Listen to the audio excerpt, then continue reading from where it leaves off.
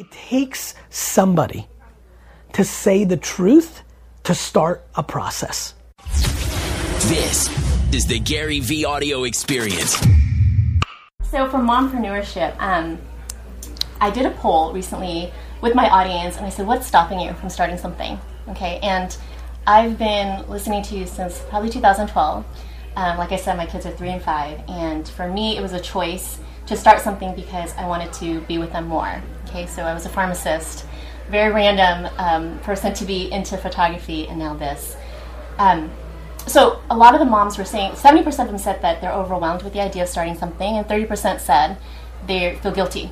So can you Makes speak sense. to that about starting something when you feel both things and you have a baby, yet you want to figure out a way to stay home and contribute? So one of the things I most love about my career is I try to stay in my lane and talk about things I know, always from a perspective of what have I lived and how do I scale it. And so I'm going to answer this very carefully because I think it's super naive to be a man and actually understand even and I could be wrong about this because I'm bad at science, but intuitively the thought of this person growing inside of you and then the level of guilt is fascinating to me. It really is. Because it feels very right to me. Like, meaning, when I say right, what I mean by that is without being able to understand, I understand, I'll tell you why. I actually think one of the biggest unlocks to being someone who's selfless is to be someone who's selfish. And that seems so counterintuitive. And so I believe that. And I believe that so much of my selflessness and so much of what attracts people to me comes out of my deep conviction to do what I want to do. And that's where my framework for this answer comes from. I believe that for many mothers, they're coming from such an incredible place of guilt because they don't want to take away time, energy, love, interaction with their children. And my belief is that if they're listening to your show, that they want something else in and above what they have, which is amazing. And whether you don't or do, that's you, which means that it will corrode inside of them over time. And at the end of the day, there's a subconscious resentment that will be created toward their children, which is far less healthy than them going and showing their kids how to live versus telling them how to live. I think there's an enormous amount of children that would benefit dramatically from watching their mother doing what she wants to do and be happy, and in addition to her trying the best she can to balance her definition of motherhood. 100%. You said something in an interview that almost made me cry because I'm the product of that. Immigrant parents. Pharmacy was their idea, and I felt very obedient. Like, I had to, thank you, Mom and Dad, we were refugees, do the whole thing. Of course. But I hated it. I hated it, and I was like, okay, I'm going to get out. And I didn't get out soon enough until I became a mom. And I started this community, and I'm really dedicating this community to somebody that I lost. 2017, I lost my father and my father-in-law. And the same year, 2007, 7 people in 1 year. And 7 people. 7 people. And I lost my 46-year-old nanny. And she really is the fire why I started Avenue Mama, because here I am, 2007. She passed at 46. 46. Single mom, worked 2 jobs. And then talking to her, so many unmet goals, so many unmet dreams, so many... Regret. My kid, yes. I know you talk about, let's go to a senior center and talk about regret. And here I am losing, she's in a coma. And I'm like, I can't live with regret. And so I went all in on my photography, which is, I've been in the entrepreneur space since 2004. And to be honest with you, Can I ask you a question? Yeah. Did you do that after your dad passed? The photography part? No, earlier. Avenue Mama after he passed. Understood. Because the impact. He was a pediatrician, created so much impact in our Vietnamese community. Yeah. And even, in pharmacy school, I'm like, Dad, I want to quit. And he's like, you can't. You're going to give me a heart attack. I mean, the amount of guilt was real. And I'm the Very seventh real. child. Because, wow. Yeah. Which, I can't imagine what number 1 was dealing with. Oh, yeah. Yeah. So I just want to stay on this because I'm passionate about it. I apologize. We have to change this conversation. Yeah.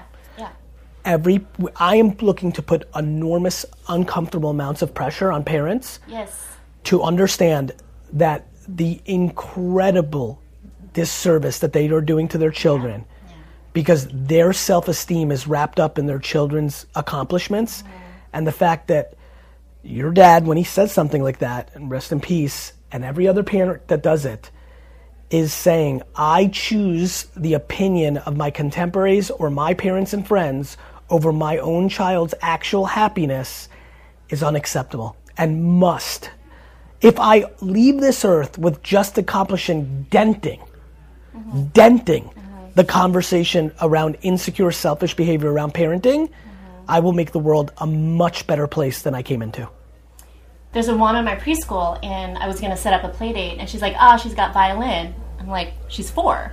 And she's like, well, I'm a stay-at-home mom, and my brother, who's a doctor, you know, she has violin lessons, and so I think that's what to do. And I was like, no, we're putting these unmet goals, unmet dreams, which is why I want to have the ability to talk about this. And I'm sure you don't remember when I met you, but it was back in May, and I'm like, I'm going to start a podcast because this is all new. This is my new gig, right? Like, really speaking about, like, I'm older than you too, by the way. I'm 44. You look much younger than me. And you look like my daughter. For the record, anybody who's listening. I have a farm too, but I don't use it. And because of you, I used to lead with it because that was ego. That was insecurity. I had to say, I'm educated. But now it's not anywhere because it doesn't matter, right? What matters more is that I pivoted, that I do a podcast out of my daughter's tent in her room, a 3-year-old tent, like if you can get the visual. Yeah, so couple things. Just start. One, right? Of course I remember, because anytime there's a scenario where somebody wants to meet me and the husband says, we have way more famous people than you coming through here every single day, and this is the only person that my wife has ever wanted to meet, it is something I will always remember, especially when it happened 2 times, because it took a couple at bats to make this happen. Number 2, yeah, you're young as Yes, yeah. I don't know what else to say. Everybody who's listening right now, just because you have a 3 and 5-year-old and you're 51 because you started having kids late because you did a great career or you were ambitious or you're doing your thing or didn't find love or didn't want to, or whatever reason, you're 51 and a 3 and 5-year-old and you're like, it's going to take me another 15 years and I'm going to be 66, or 68 or however old you are before I am like, they're off to school. No. First of all, no, to your point, you'll take care of that. I'm going to go a different place. 68 gives you 20 years to do. I don't know what else to say. I don't know why people think, like it's crazy to me that I'm this Pied Piper that is like surprising people. Like, why don't people talk to 68-year-olds who are just starting businesses? Why do people not talk to 68-year-olds who just got out of a 40-year marriage and they got divorced because they never really liked each other, but they did it for the public, for their kids, and you watch those 2 68-year-olds then go live life for 20 years and enjoy themselves. Yeah. Like, aren't there a bunch of 40-year-olds right now listening who know that their mom's super unhappy and they're didn't want their parents to divorce because there was stigma, but they can't believe a year later that they ever imposed that feeling towards their mom and they wish their mom did it 40 years ago? Like, aren't people actually living? Yes. Like, and so for me, the one great gift I was given, for sure, is I'm willing to talk about truth because I'm not worried about judgment. When I say everything I just said, I don't care about the comment in your podcast thread that says he's delusional or easy for him to say because he's a guy or whatever the easy thing to say about what I say is. I want to get to the heart of the matter issues because, to your point, the reason you almost cried or you did do it because it takes somebody to say the truth to start a process. It takes somebody to say the truth to start a process, whether that is some of the incredible things that we put humans on a pedestal for, Martin Luther King, Gandhi, or something that will never be known about a family of 5 in Iowa where the grandfather was dying on the bed and whispered something to his daughter, and that changed the trajectory of bad generational behavior in a family because she actually got inspired, changed the way she raised her kids, which created a flow underneath and eventually liberated that family's dynamics of their framework. So a few years ago, you've always talked about entrepreneurship, it's never cool like it is now. Yes. And then now you're like, ooh, self-awareness. Yes. Because not everybody's made for it, and it should be. Yes. If I'm listening to this, how would I know if I'm cut out? for this? By trying. Market dictate? Yeah, 100%. That's what's great about my framework, I think, which is like no stigma in losses. Go and try. And a year from now, if nobody's listening to this podcast, you're like, okay, either I have to do something drastically. Yeah, 1,000 people already. That's a lot. No, really, it's a lot. I know. I'm so thankful. But back to the point for your audience, not directly to you. If you're listening right now, if you go and try to start a direct-to-consumer meal business or a podcast or an Instagram account around your passion of surfing as a stay-at-home mom, which is kind of like actually your truth, but maybe not something everyone's thinking about, the market will tell you, don't listen to your stupid husband. Don't listen to your mom's historic point of view. Do your thing. And then guess what? Either you're going to be right or they're going to be right. But when they go, nah, we were right, that was a stupid idea, know that that's going to hurt a lot less than being 84 and never trying in the first place. Absolutely. And more importantly, when mom and your husband go, nah, tell them to go themselves. I'm serious. Yeah. I'm being dead serious. No, like allowing people's opinions to dictate your behavior has to stop. It has to You know where the stop. guilt comes in? I used to bring in a lot more money than I do now. Great. And we feel it. And so I'm like, Money is dick. I know. Like, so sorry that you guys can't buy a crystal vase or a better vacation. I'm with you. Well, listen, you and your partner have to make that decision. Like, what? Like, cool, you brought in more money, but you're less happy. Exactly. Either you and your husband can wrap your head around that, or you can't. And both of that's fine. We're working through I'm it. sure. Yeah. But I have empathy for that. Yeah. But like we have to, as a society, put happiness over money. Absolutely. Like, what, were you gonna hide your unhappiness with another fur coat, or like an extra trip, or like a more expensive nanny, or or what other guilt cliche things do we want to go into? Your kid can't go to the sleepaway camp that everybody else, like what? Like, we need to get insular. And like, that makes sense. I understand why you're dealing with that. But what were you supposed to do? Be poisoned inside for the rest of your life? Right. No, and so we have the runway, but a lot of women don't have that runway. We worked a lot on our marriage, to be honest with you. I don't have a husband who's like, oh, go honey, just start up. You're gonna appreciate this. I'm sorry to cut you off Yeah, because I think no, where you're going is about to be interesting, but I just want to say this. Yeah. Anybody can have a runway if they change what they spend money on. True. So you have $100 and your mom listening to this, where would you start? Flipping. Okay. I can't stop thinking about it. Here's why. If we're talking in the frame, I've already established happiness. Happiness is where I'd go with $100. Yeah. But, and listen, there are so many people that we all know, that we all went to school with, that are living the simplest quote unquote lives. I love people of affluence. They have such funny talk. They sit around and they say things, I live in that circles. Like, oh man, my friend Karen, God, she seems so happy. You know, her husband works 9 to 5 as a trucker. She never left our town. Here I am in New York or LA or San Francisco. She never left. And like, man, she seems so happy, as they're baffled.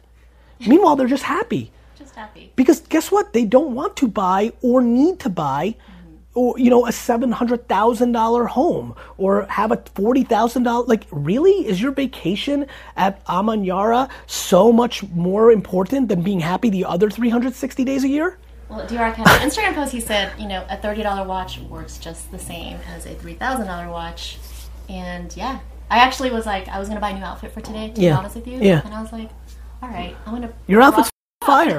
Like, but here's what I would say about that. Put $25 towards their kids at a Gymboree class, but won't spend $25 to do X, Y, and Z, whether it's, you know, self-care, whether it's investing in a book. Because it's judgment. The reason they're doing the $25 Gymboree is because Karen's going to know. Why didn't, you know, Karen and Susan are doing it too. This is a very important part. Yeah. Because there's a lot of women and men that would do that for their kid because they believe in Gymboree. Or there's a lot of people that don't agree with D-Rock or me and actually love the craftsmanship of a $3,000 watch, and they grew up with a grandfather that loved watches, and looking at it every day means amazing amounts. Yeah. But what is stereotypical and what is in the air is the amount of mothers and fathers that do things based on other mothers and fathers. Who wants to be the mom in a group of 6 moms? The poorest person in the neighborhood is always dealing with all sorts of dark because they overspent on their home and they're now in that same neighborhood, but they don't have the other cash for the same vacations, cars, and activities that everybody else has, yet their children are in that framework. And forget about even if they're as awesome as I'm hoping they are and they don't care about their neighbors, what about when your daughter runs into the room and starts crying that everybody's going to skateboarding school and she can't? Has an American Girl doll. That's right. That's right. Your daughter's how old now? 10.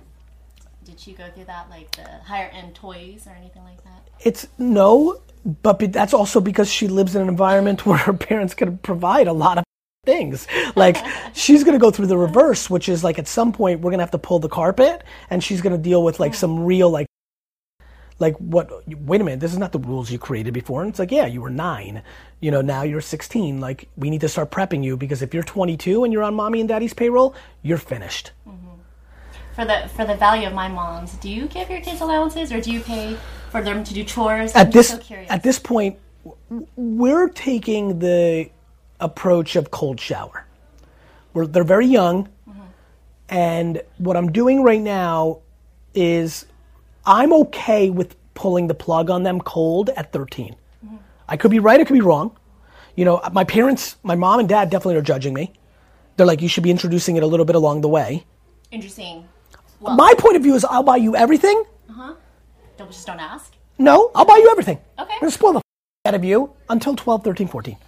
And then I'm going to go completely the other way and say, now you're completely off the payroll in perpetuity. You want to get a job? Cool. You want to sell all the stuff that you've amassed from mommy and daddy on eBay? Cool. You are now going to figure out how to survive. I don't believe in half pregnant. I'm a contradiction. All in, all out. So I'm unbelievably comfortable knowing that they're 10 and 7 and they really can't have a job yet. And they haven't shown me, though my son's shown me more than my daughter, maybe the ability to be similar to me where I went after it early. Right. But that's okay because I also don't want my kids to be entrepreneurs. I want them to be themselves. I also am not, but if my daughter or son are going to be nonprofit, higher ed, altruistic monsters, I'm not going to pay for that. Like if they want to do that, that's amazing.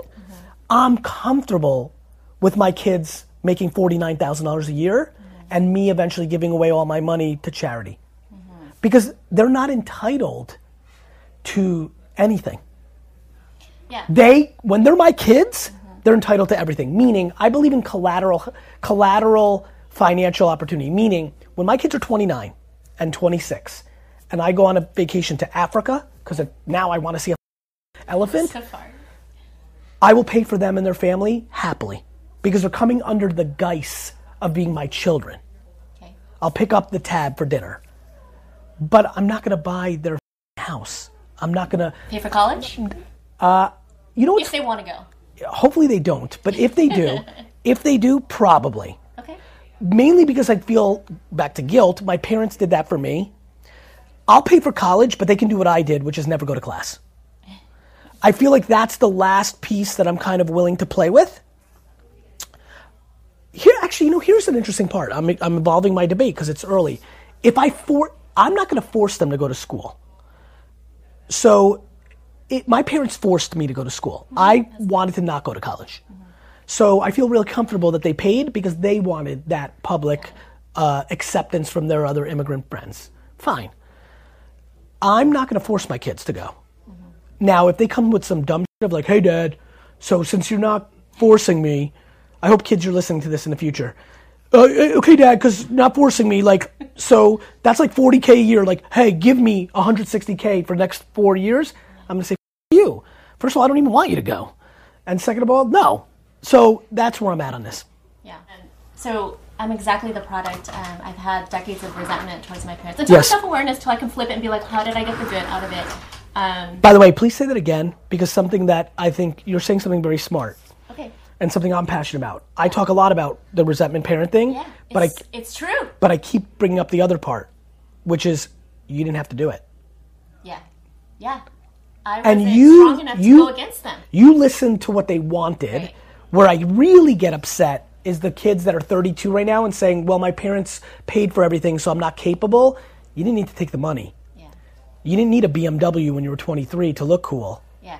They didn't pay. They paid for all 7 I believe college that. and not I believe that. That's what I could sense, which is why I'm giving both nuances. Yeah. But I definitely, and I played that victim card for so long, and then I got, into self-development, and I was like, no, that was my choice. I just didn't go up to them. I didn't fight. I didn't choose to be... You didn't fight. I didn't fight, and so That's on you. It's not a bad thing to be a pharmacist, fine. But now, You know where, I apologize, Yeah. what's so exciting to vibe with you, both like after the eyes and stuff and right now, I just actually realized this. I am so on it with this life is long thing. Do you know how much more fun it is to be able to accept accountability when you're 44, when you know you have another amazing It is 44 in front of you? it is fun. When you think you're 44 and you missed it, which is what we're taught, we up our 20s and 30s and now it's over. Then you can't take on accountability because you're so unhappy that you're actually deploying resentment.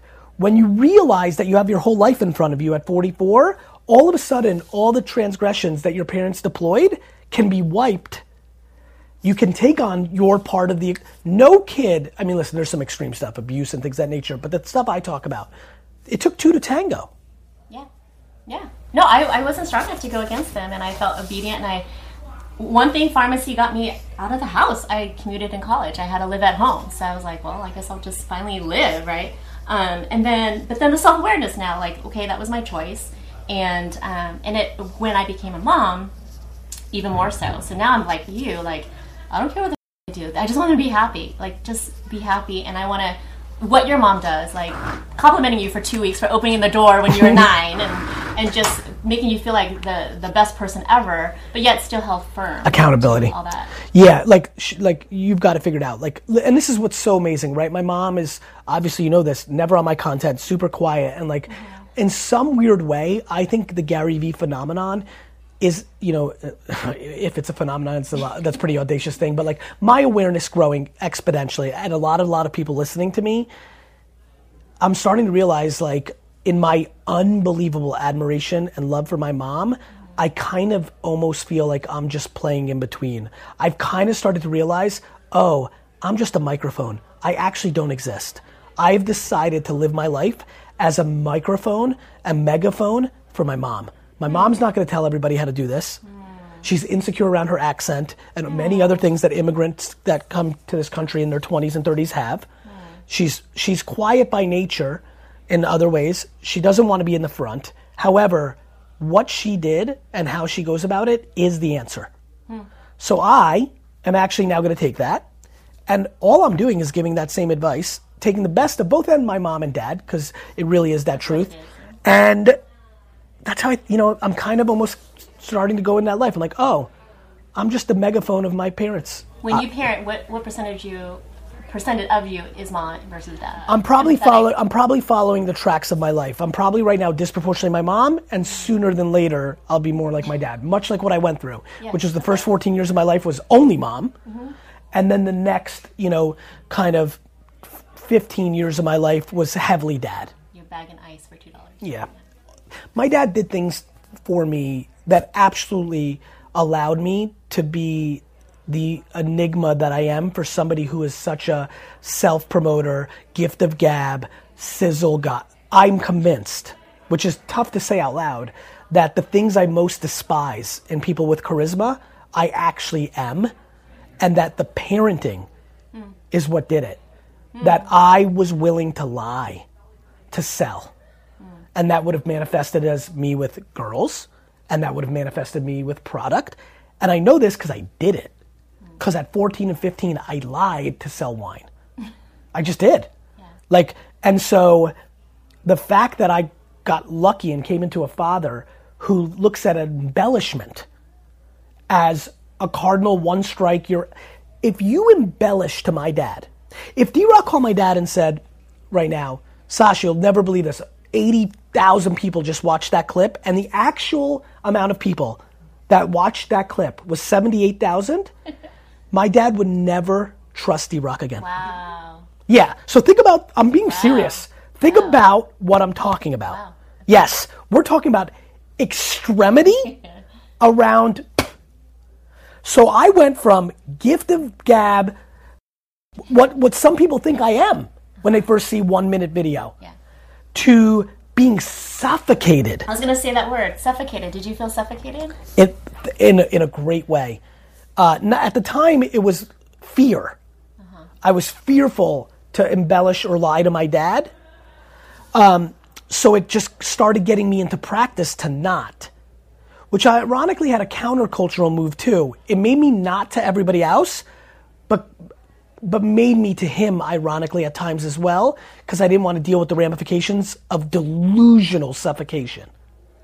So I started transforming over the next 15 years to the world, but to my dad, his hyper overreactions conditioned me to actually want to not tell him things. So it went from lying to not telling.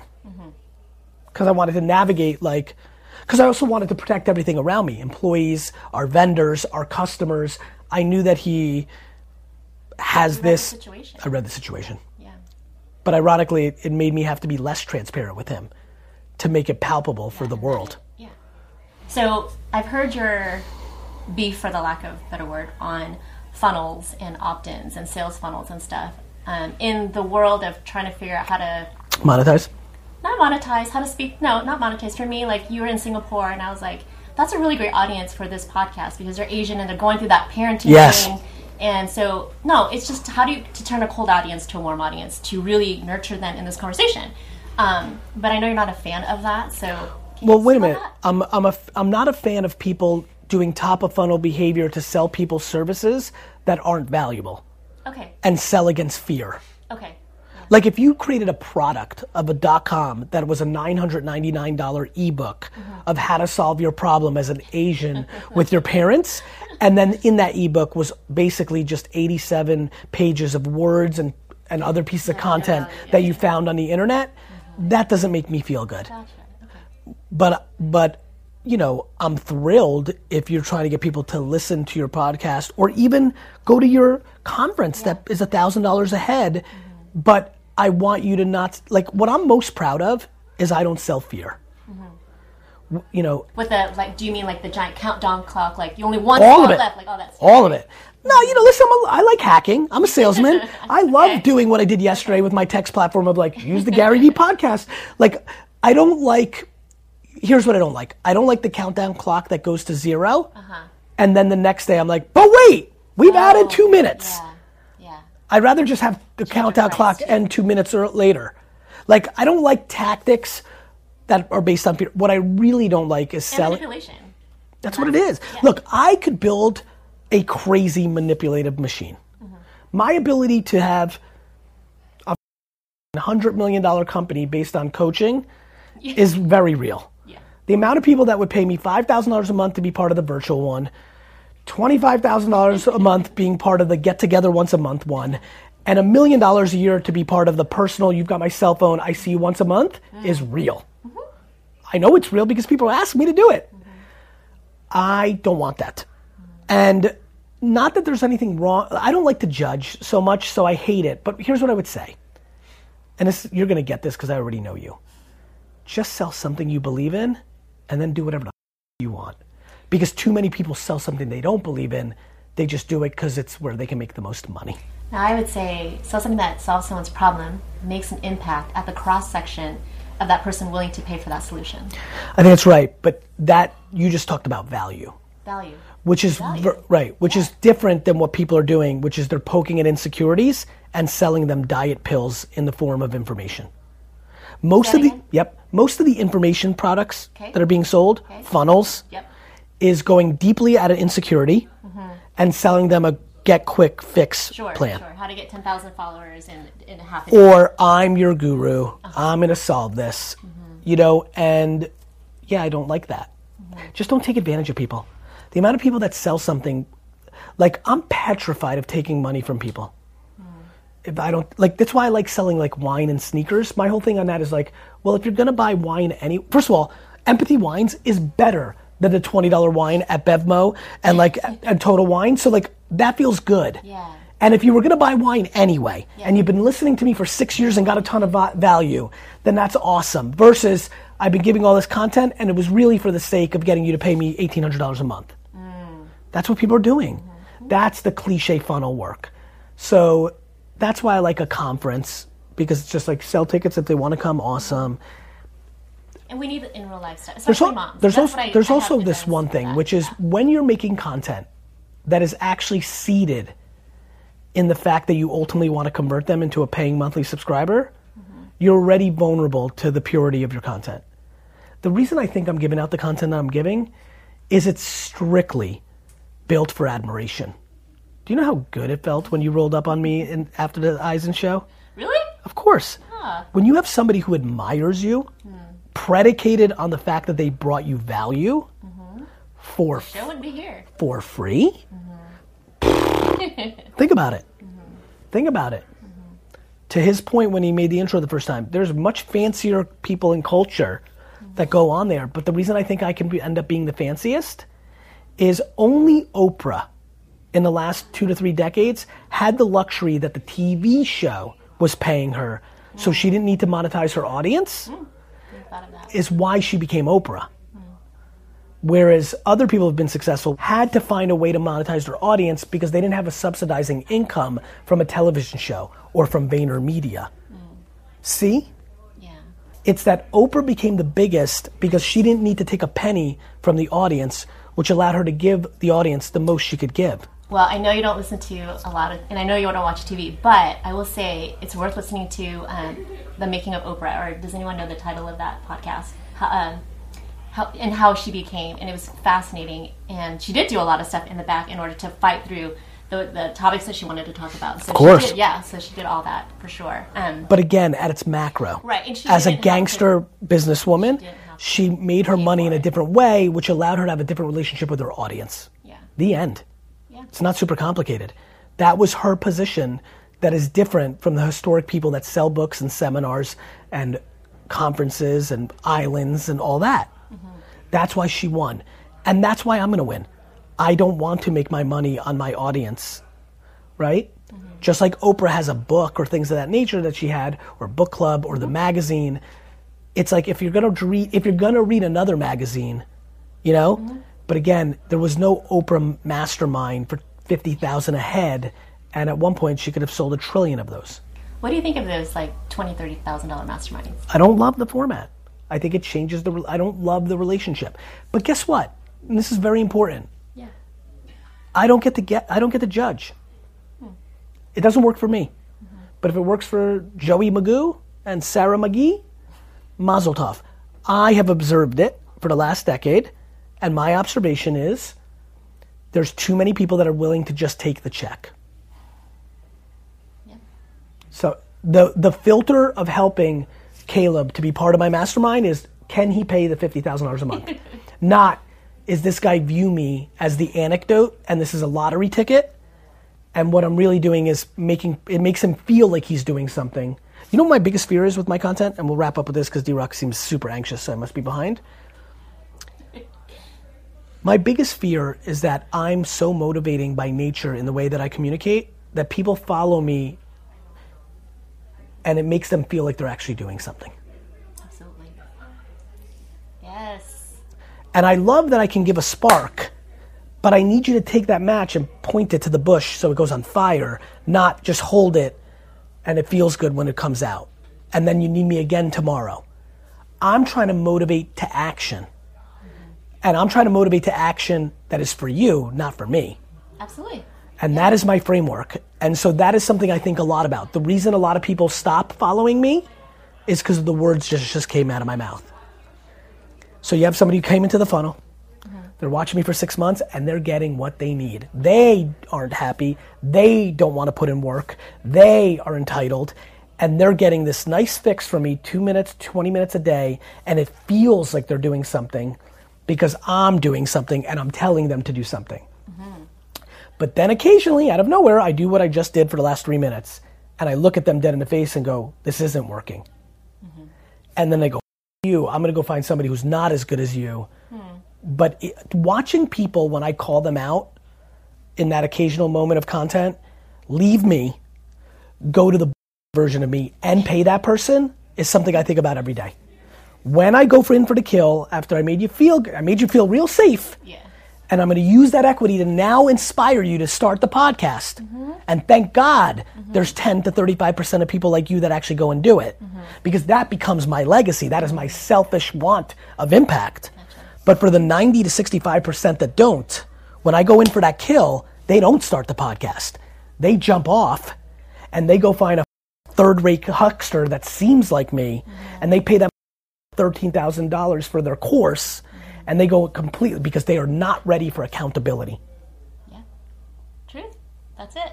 That's it. Accountability. That is the current state of my content world and my connection and anticipation, aspiration, and vulnerability with my audience. That rant was it. And I think about it every day. How do I provide more content and more value in getting them in to pay attention? And how can I be more thoughtful that when I put pressure on them to do something? Can I share you one thing that I do to motivate my the moms that I work with to get to the next step? There has to be something at stake. So for me, I know you don't talk about politics, so I'll say, okay, so Sujung, you want to pay off your credit card, so you have $100, or how much do you want to tell me that you create in next week? And she'll say $100. I'm like, okay, so if you don't do that, you're going to have to pay $100 to Donald Trump. And that is my fire for my women, because we don't want to do that for the people that follow in the situation. So there has to be something at stake, which is why I think the women move. I got a good one for you that I want you to build on. Okay. A shocking amount of people that don't have money are willing to spend money in that scenario versus doing. I'm being serious. Yeah. That's great, and that tactic will work for some people. My mom is the cheapest woman on earth. Okay. She, like me, has no interest in working out ever. Okay. She, after I started doing my thing, got more and more pressure for me and bought some working out memberships and lessons. Yeah. She consistently makes up and doesn't go. And in a world where she will do things to save $8, wastes $100 multiple times a week. Sure. So this woman did it. She flipped a bunch of her baby stuff, made $160. I got the report last night. And so I said, take 50, reinvest it, and do it again. Because she's like, this feels good. It just feels empowering. She's got a little 3-year-old. She's in debt. And so I think that people just need to start and just flip. That's Flip. one way. Right now, the 99% of this audience that's listening to you right now who needs money to pay a bill or have a better vacation. Or to be able to stay at home and pay for... Correct. Or by the way, let's talk real talk. Or not feel guilt to buy a new outfit because they haven't in 3 years. No, because it's his money. That's a of big course. One. That's a huge one. All of it. It's not our money. I don't bring in... That's how it's coming from. I respect that. There's a million things. Every one of them has in their house right now that they can list on Facebook Marketplace and eBay. It scares me. I actually am completely scared that the flip economy is actually going to eat up everything. Like, I believe in it so much that I think as the education over the next decade is grown, it's going to make a humongous economic impact. I don't think people should get jobs. I don't think anybody should work at VaynerMedia. I think they should all look at their salary at VaynerMedia and start flipping that number and just go to thrift stores all day and have fun. Artistic people, more, who don't have sales DNA, when I can teach them that they can use their art skills by seeing something we can't, which is like a stone in the ground and then a piece of paint that's discounted at Marshalls, and put those together and make that $9 investment, a $800 flip on eBay. Wait till the artists figure this out. Yeah, that's good. I know it's good. Yeah. You know how many stay-at-home mom and dads actually are very creative? Yeah. Like, do you know how many moms right now could just take a piece of paper and draw something and actually sell it for $8 on Etsy? Yeah. It's real. Get your creative energy out and make a couple...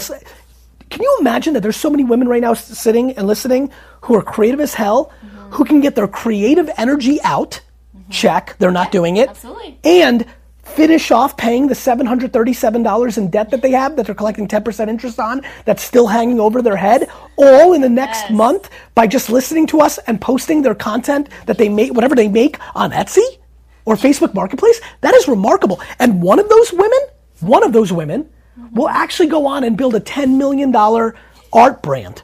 Yeah. That's it. That is it. That's it. That's called the internet. That's called why I wrote Crush It 10 years ago. It's real. All right, now I gotta go.